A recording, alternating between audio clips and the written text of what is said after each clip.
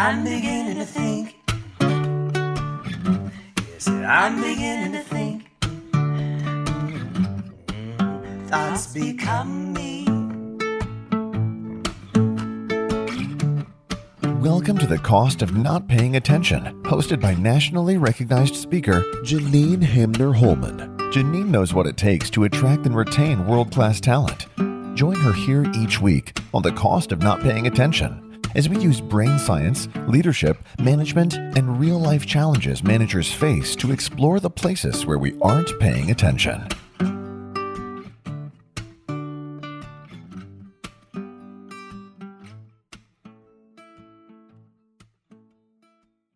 Welcome to The Cost of Not Paying Attention. I'm your host, Janine Hamner-Holman.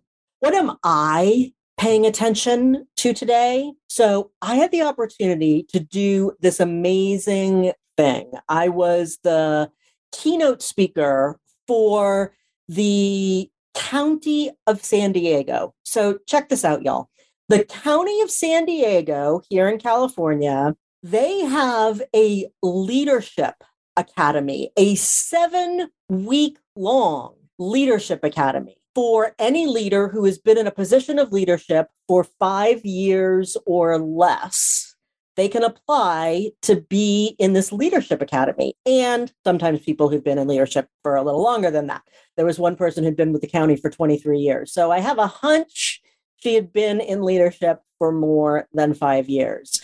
And part of what was so fun, they had 41 different departments that were represented in this training, and I got to kick it off last Friday for them. And part of what I was talking about is that when we think of leadership, when we think of management, when we think of, sort of these ideas, we often think about ourselves relative to other people. And part of what I was talking about is that in my experience, it all actually begins with ourself. It begins with getting aware of ourselves and what we're up to and what we want to create. And so that whole domain of self-awareness is something that I've really been paying attention to and thinking about. And it really connects with me with our guest for today. So Melinda Wittstock, I am so excited that she is here with us. She is a 5-time serial entrepreneur. And what she's up to right now is she is revolutionizing podcasting and really turning it into a socially interactive, personalized, and profitable enterprise for podcasters. And Melinda has lived the ups and downs of entrepreneurship.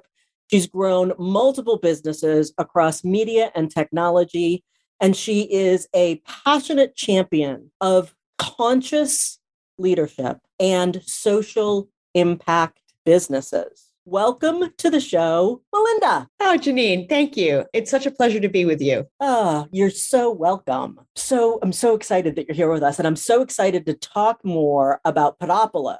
Did I get that right? You did. Yes. There's all kinds of debate about how to say it. Someone actually asked me if it was my surname, if I was Greek. It was tricky to figure out what the name should be. We were trying to figure out all the other parts of the pod were taken, or parts of the cast. And this is a community. So we were thinking about the Greek polis, but also what kind of connotes fun, because the platform is increasingly gamified as well. So we played around with Podopolo, like Monopoly, except we're not a monopoly. We're anything but that. So you're an anti-monopoly. Exactly. So settled on Podopolo. And it kind of rolls off the tongue once you get it, but people can say it however they like. I don't care. So tell me a little more about, as you know, the show is called The Cost of Not Paying Attention. So what were we not paying attention to, either in the world or in the world of podcasting, that really had you called to create Podopolo? Oh, gosh, what an amazing question. It might take me the whole podcast to unpack that one, because there are so many. I mean, I think what came first to my mind, because I'm very intuitive, is what individuals don't pay attention to and what I see entrepreneurs not pay attention to. And what I have learned to pay more and more and more attention to is all the subconscious drivers that drive us. And we're not aware of it because it's subconscious. Because it's in our subconscious. Yep. Right. Drives 80% of our actions. And in being an entrepreneur or in creating a successful podcast, chances are you have a team, you have a message to get across, you have all these things you need to do. And I've found to succeed, you have to pay attention into unearthing and releasing those subconscious stories, because they're stories that we've invented about ourselves, probably when we were young children without a frontal lobe, and they've driven us all our lives, which is why I joke often on my own podcast that if you want therapy, just become an entrepreneur, because it will challenge you in all aspects of your being. But specifically about Podopolo, I was frustrated about a couple of things. One, I thought the listener experience on most podcast apps was really poor because the algorithms worked that the same podcasts were showing up all the time. So it's very, very difficult to discover. To discover something new. Yeah, and discover great podcasts around what interests you and what interests your friends. I also was frustrated as a consumer where I would listen to a podcast and I would really want to share some sort of epiphany or whatever that I'd learned, or even a joke or just something. And it's impossible, it has been, to really share that episode easily with a friend, or to be able to isolate the soundbite and share that, much less have a conversation about it. So I thought, from the listener and viewer perspective, podcasting was ripe for transformation, just to improve that listener experience, make it interactive, make it personalized, make it, more meaningful, and allow people a mechanism to take what they're learning from a podcast and put it into action in their lives for a transformational outcome, whatever that is. Even if it's a transformation as you fall asleep, the transformation is you laugh and you have a belly laugh, or the transformation is you learn a skill that changes your life. I mean, it could be anything, right? Or you make a social impact. And in the meantime, I thought podcasters also were not being served very well. And what no one was paying attention to was the fact that 85% of podcasters don't make any money. And this is crazy, Janine, because podcasting is the fastest growing medium of all time. And yet podcasters, with all their amazing content, what you do with this podcast, what I do with mine, what 5 million other people do with their podcasts, is making a lot of other platforms really, really wealthy, but they're not getting a share of that. And that, on a level sort of offended me. I wanted to change that. And when I launched my own podcast, even with all my business expertise, even with all my technological acumen, even though I was an award-winning content producer and host, even though I had all these marketing chops, it was still hard to grow my reach, grow my engagement, or monetize my podcast. So I perceived that really as a structural problem that I wanted to change, to really allow creators to be able to more easily grow their reach, really engage easily in a time-saving way, because most podcasters are in overwhelm. There's so much to do. So how can we save them time? How can we make it easy? And also to grow their revenue. And so the very same thing that allows us now to place advertising, say, for instance, on a podcast that traditionally would not qualify for advertising, because they don't have the 10,000 downloads an episode. That's only 1.5% of the market, right? That people reach that. So we're changing that with the artificial intelligence that underpins both the recommendation engine, but also allows us to understand who's listening. So that means we can deliver a much more targeted audience, for an advertiser. An advertiser knows that even if that podcast only has, say, 1,000 people rather than 10,000, if 90% of those people are qualified for the offer, it's going to be a higher conversion rate than, say, the 1% to 2% they'd expect on a 10,000 offer. So this is where structurally we change the game. And there are many other ways that podcasters can earn money as well, through our ambassador program, through subscriptions, and much more beside. So really, I think with all entrepreneurs, we create businesses where we see a gap. We see that someone's not paying attention to something, right? And through the gift of our own experience or our personal mission or lived experience, whatever it is, see that gap and say, oh, no one's doing it. I guess it's me. I was just having a conversation with somebody today who's one of the leaders in Southern California around diversity, equity, inclusion, and belonging. And I am in the process of creating an organization for practitioners who do that work.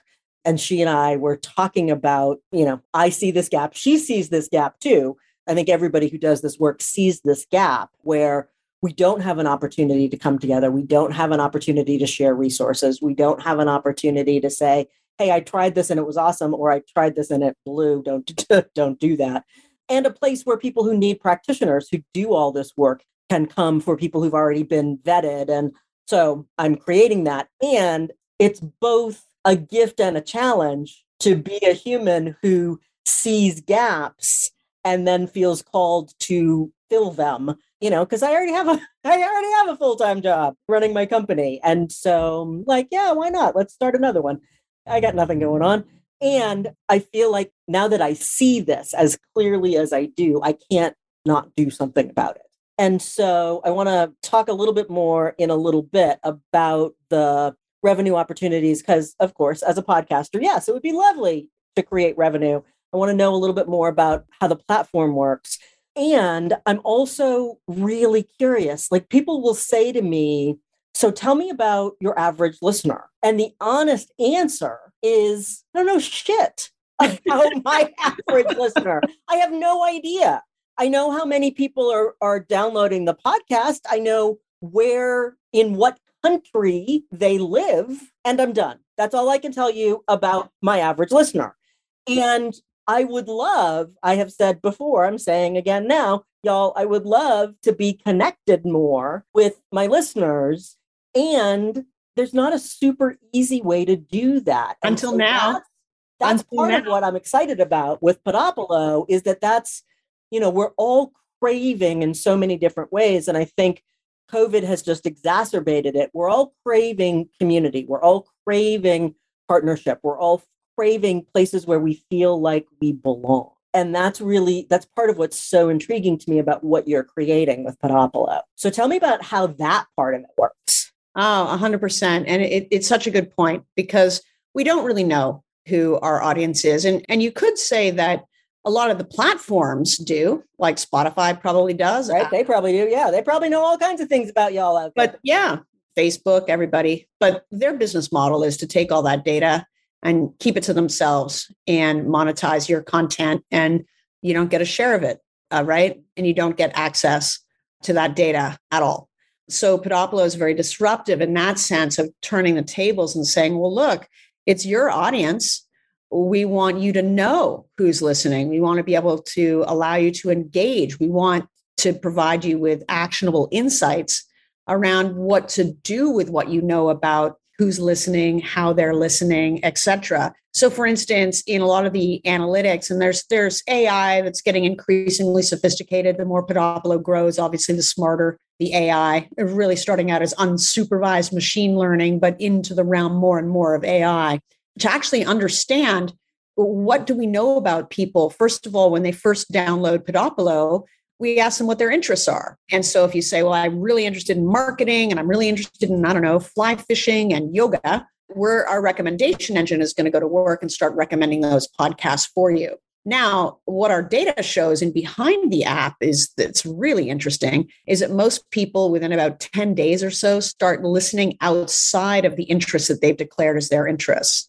Because we've architected the recommendation engine algorithm such that we don't want people to fall into filter bubbles. This is the problem with our social media today. We really want people to discover new things. And that's one of the reasons it being socially interactive, you see what your friends are listening to, or we just present you with, oh, hey, this is good. Our recommendation engine is also assessing the podcast for kind of quality, right? In a lot of ways, some quantitative, some qualitative in our kind of secret sauce. But suffice to say, the app is understanding not only what you say about yourself, but what you actually do. And then based on your friend relationships, and then increasingly, we start to know a little bit more about demographics, psychographics, location, that kind of thing. Now, unlike Facebook or all the social networks, we take privacy very seriously. So it's an interesting challenge to walk this because we want to know as much about people as possible to deliver a personalized experience on one hand, but at the same time, we don't want to exploit that. So we don't sell the data. We don't track anyone across the web. We don't do any of those things. And we share it in a format with podcasters So they can see, for instance, like here's a great application of this. How are people listening? Do people drop off on average? If you have 82% of your listening audience drops off at 13 minutes into your podcast, well, what are you doing at 13 minutes that you might want to change? Or maybe your podcast should be 13 minutes. Right. Right? Like that. Right. You'll see, for instance, your top kind of avatar. So we group it around, different kind of avatar personality because we're not sharing first party data. You can start to see kind of, who your people are because they're engaging with you, for instance, right? And increasingly you do get to know them in that sense. But you can also see the overlap audiences you share with other podcasts. So for instance, the data may show that we have a really good overlap audience, but our two like just demographically, psychographically by interest, but your folks haven't heard of me and my folks haven't heard of you. And if we went on each other's podcast, we would lift each other up. So it gets into overlap audiences, gets into a whole bunch of things. And the difference about our data, because honestly, everyone says they want data, but nobody really wants to play around in a spreadsheet or with data, right? They don't. So we take that and we give recommendations. So we try and, make it as actionable as possible. So it's having a real meaningful impact. I love that. And, obviously, I love the idea of, your people don't know about me, my people don't know about you. So we'll do some cross stuff and lift everybody up. That concept obviously resonates with me and what I'm about. And I was just having a conversation earlier today with one of my team, and he was encouraging me in thinking about booking guests. I am privileged to be in a position now where I have people coming to me and saying, I would like to be a guest on your podcast.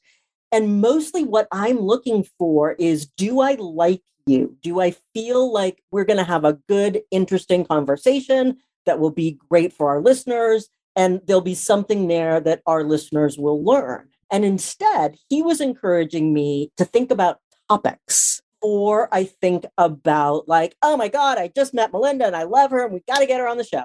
And I had never thought about that. I had never thought about like, what are the things that I want to make sure people are starting to pay attention to? Obviously, through the people that I know and through the people that I've curated and developed relationships with, I get to do some of that. And it's not been intentional. I've not been thinking, okay, I want to make sure that I have somebody who can talk about X, who's a leader in X, and then bring them onto the show. I'd never thought about flipping that. And I love part of what it sounds like Podopolo can also help create is that kind of synergy. I would love to have somebody who is an expert in whatever, neurobiology, which I love. I am a neurobiology geek, which cracks me up because I hated science in school. I hated it. Yeah, that's like I geek out at theoretical physics, but like physics class was like a nightmare for me. So yes. Exactly. It's exactly what it is. It's all in the teaching, I think. So is that one of the things that Podopolo can also do is help podcasters find, like, I would love to talk to somebody who knows about neuroscience. Right, 100%. And I think over time, it's going to get more sophisticated at being able to do that. I mean, honestly, Janine, there are so many different applications for the AI that we have. I mean, because it's powering this recommendation engine, it's powering the insights for podcasters, it's powering the advertising kind of targeting, but it's also increasingly going to be powering the kind of social conversations and how those thread and the app has so much innovation still to come in our roadmap. And the same thing that would allow us to connect the right advertiser to the right audience, for instance, would allow us to connect the right guest to the right podcast and vice versa. So actually, it's funny you say, because we were approached by a couple of PR agencies that said, we're always trying to find the right guest for our host, or we're always trying to get this person on the right podcast. Could you do that? And it's like, yes. And it's in our roadmap. It's coming because it's a good idea. Yeah. And that's great. And I am forever being approached by people who's like, yeah, no, I appreciate your interest. Yeah. So the qualification is important. I think the other thing that's really interesting about this, though, too, is the social dynamic. I mean, I was a big fan of social media when it first launched. In fact, I was one of the first 100 users of Twitter. I was a big proponent of social media, But I also understood pretty early on the dangers of the filter bubble before anybody really had clocked that, because the way the algorithms were structured was inevitably going to lead where it has. And so the other part of Podopolo is, how can we use podcasting, which is inherently a very intimate and authentic medium and in depth, to really elevate the social discourse, empower people, really connect people in a more meaningful and positive way. And so there's all kinds of ways in which, a podcaster, for instance, can get all their listeners together for like a listening party after the podcast, or galvanize listeners to like, hey, I'm interviewing so-and-so. What's your question for so-and-so? I'll put you on the air, all these sorts of things. So it's going to become more and more and more interactive. And we were really excited during the Bottle Rock Music Festival Memorial Day, because we actually put podcasters on stage interviewing the artists, many of the artists performing at Bottle Rock, this huge concert festival in Napa. And our app allows for live interactive video streaming. And so we're going to be doing a lot more of that to take the connection to not just on the app itself in a virtual world, but beyond that to a physical one as well.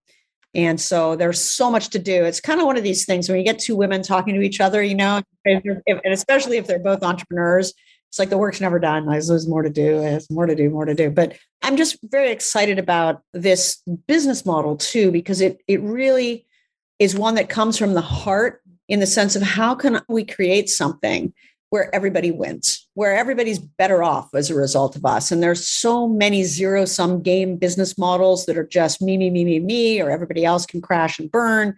And this is not that. So it is very much, I think, the way business will evolve and is and must, just for the sake of people's health, the planet, and much more. So, yeah, and I have the privilege and opportunity to talk to a lot of organizations about what's happening in the world of work and what really their employees need and want, and what's going to keep them around and have them thrive. My mission is to create the world of work in which everyone can thrive. That's what I'm up to.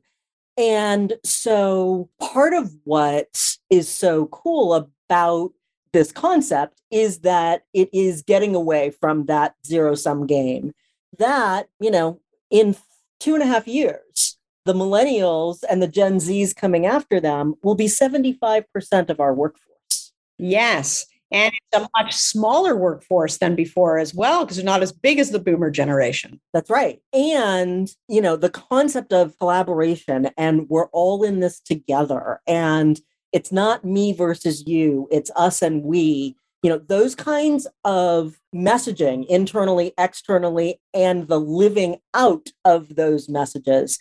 That's a key thing that is important to these younger generations. And, they're not interested in working for dog eat dog companies. And I can, immediately think of a number of them that are organized that way, intentionally so, by their male leadership. And it's going to be interesting to see how some of those companies evolve over time, because, folks are less and less interested in that. And so that you've created this business model that is intentionally a collective, a, rising tide raises all boats. Yes, that's true in the business model in terms of who we serve. And it's a really interesting question, because especially in a startup and one that's taking investment capital, you got to hit your numbers. You know what I mean? So you need to work with people who are going to be conscientious, are going to be results and outcomes driven. And so how do you foster that and that sense of responsibility and pull up by bootstraps kind of in your team, while at the same time be very inclusive, be very it's us and whatnot. So there can be a tension there. There's no question. And I know that you have created this business during COVID, right? Yes. Yeah. And everyone is virtual, correct? Everybody's virtual because there was no other way to do it. So originally had the idea for it in back of envelope kind of style back in 2019, but didn't really start kind of executing on it until the pandemic. And so the only way that we could really, hire anybody, and it was to hire people to work from their homes. And so if they're in their homes already anyway, and the whole world is locked down, they don't have to be in the same city. And it's a startup. So why spend money on an office? An office, right? Right, where it doesn't really matter where anybody is.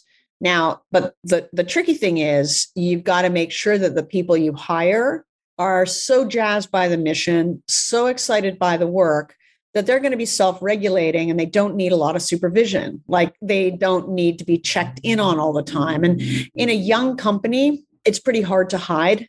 Like if you're not doing the work, it becomes pretty obvious. And it becomes pretty obvious too, especially if your whole mantra, as it is with us, is recall what Steve Jobs said about hiring A players. And the A player he defined as somebody who is really at the top of their game. They, in character, they strive for excellence in all they do, right? Like they really want to always improve. They want to innovate. They're resilient they don't mind failing as they're constantly learning. And another characteristic of an A player is they only really want to work with other A players.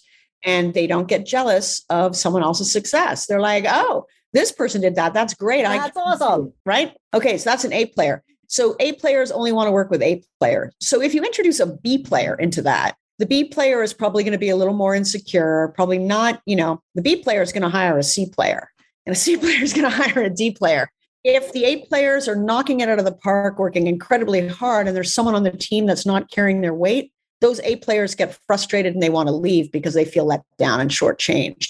So it's a real, and it's very top of mind for me right now as the company goes into its next phase with our financing, where by the end of the year, we could have like 80 people.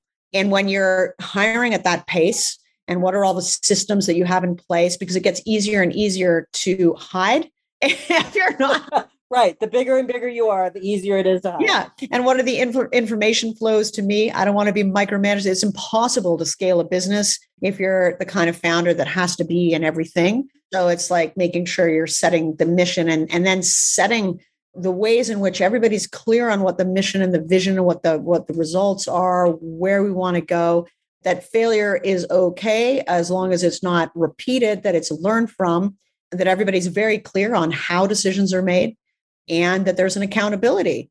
So these sorts of systems are all very top of mind for me now. And of course, in the early stages of startup, it's kind of like, who will work with me? I mean, like anybody? Do you like this idea? So, right. And it kind of starts to change over time. But with the pandemic, I mean, it was great because it meant that we could have an international workforce, and Podopolo itself has podcasts in every language. And technically it's a global company. So why not start with a global team? So we have, some of our back-end engineers are in Nigeria, also in Kosovo, and some of our design talents in Brazil. And then we have a team all across the United States. That's awesome. I love that. And I love, obviously, the intentionality that you've had to bring to the company as you started it and as you continue to grow it. What are you concerned about in this next phase? I mean, how long do you have? Okay. Over the next 75 hours, let's explore what are all your fears and concerns. Oh, my goodness. Well, it always comes down to the people, really, right? Because with the right team and the right management and the right all that, like you wildly increase your chances of success. The thing that I fear the most is the unknown unknowns, the things that I don't even know to be.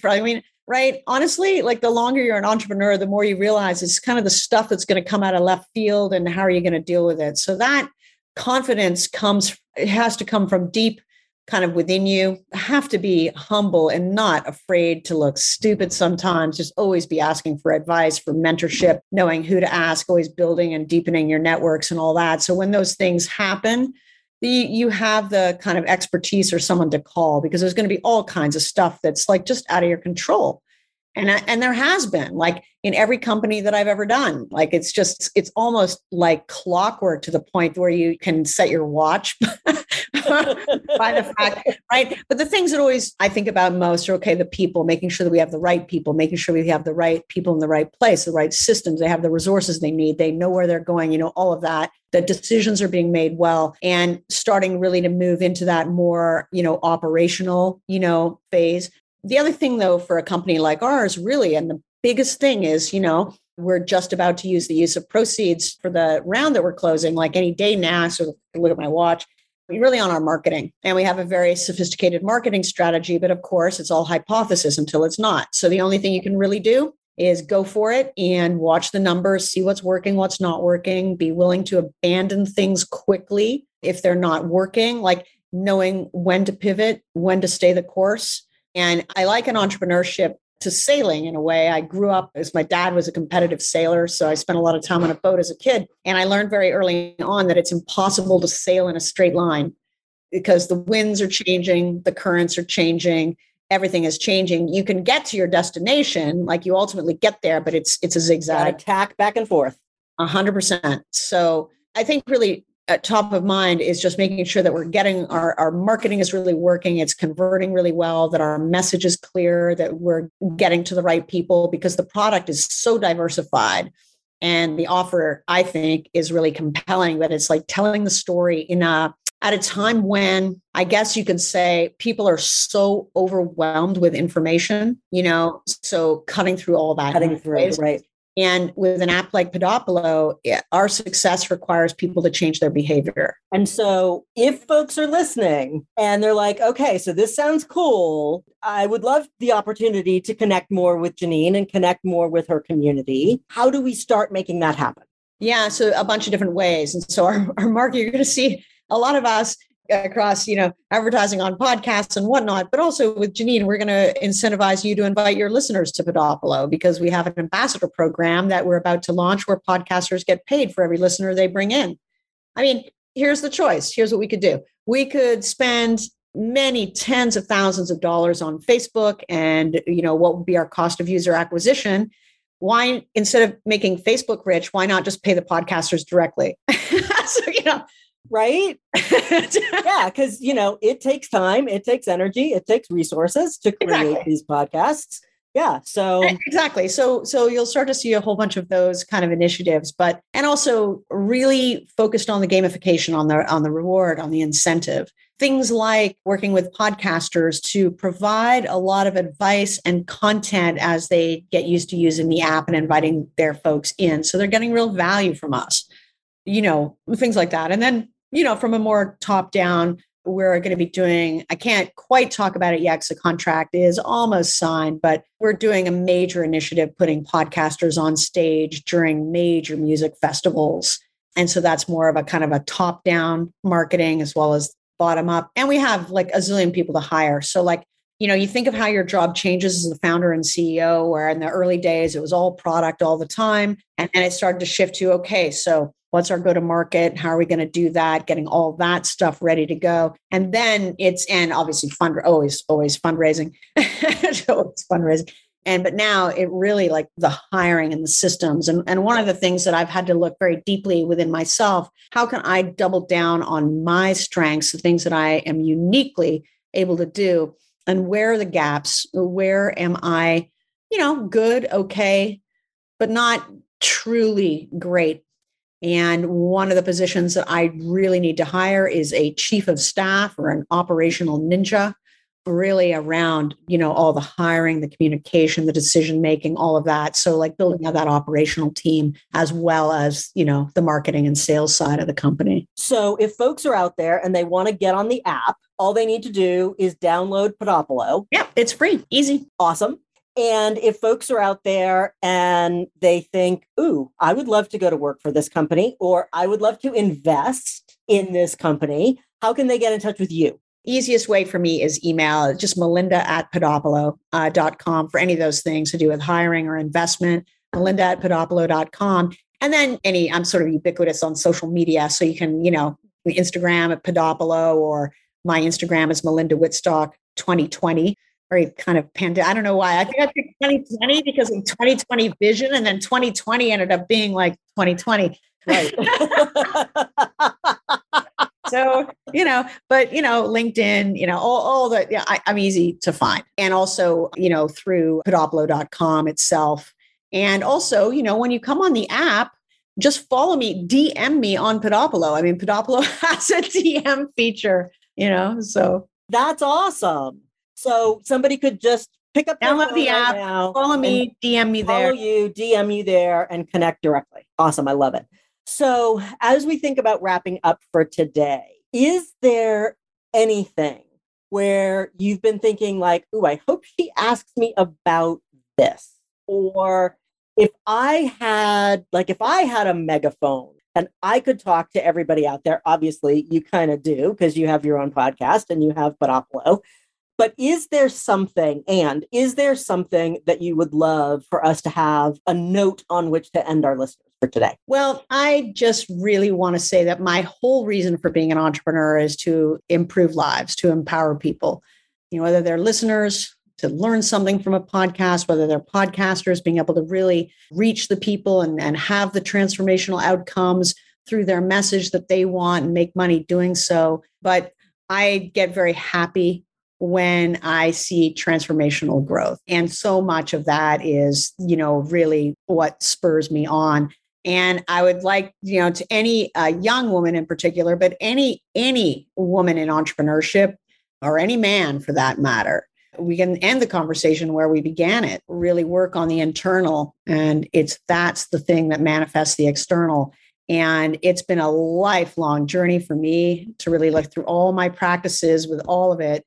And it's ongoing. Like you don't arrive at a destination there. Kind of sucks, but you really don't. It kind of sucks, but it is. But it's also kind of great. But it's also joyous, right? Exactly. And so, just say, the more you become at peace with the fact that you're on this journey and it's not a destination, and there's going to be all kinds of crazy stuff. And I say this to others in a way like I'm saying it to myself too, because it's a constant thing. And on my own podcast, which is about female entrepreneurship, we talk about this all the time. So, but anyway, I would just say that. But I love this interview, Janine. You asked great questions. It's really great conversation. I've really enjoyed it. Awesome. Well, it has truly been my pleasure and honor. Thank you so much, Melinda, for being with us today and sharing of your wisdom and your spark and what it is that you're up to in the world. Thank you. You're welcome. I am Janine Hamner-Holman, and this has been The Cost of Not Paying Attention. Remember, great leaders make great teams. Until next time.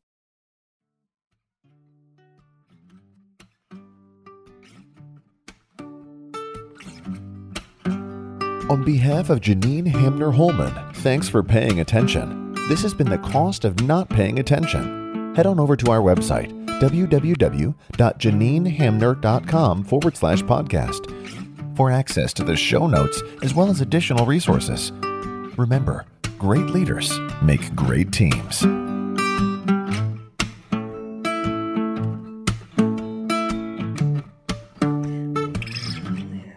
I'm beginning to think.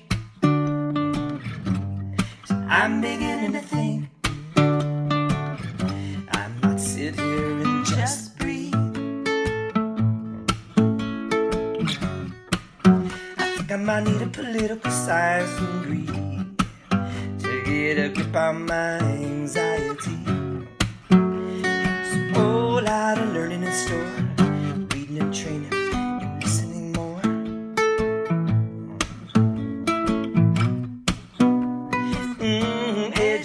Education, liberation, love, the truth empowering me. I'm beginning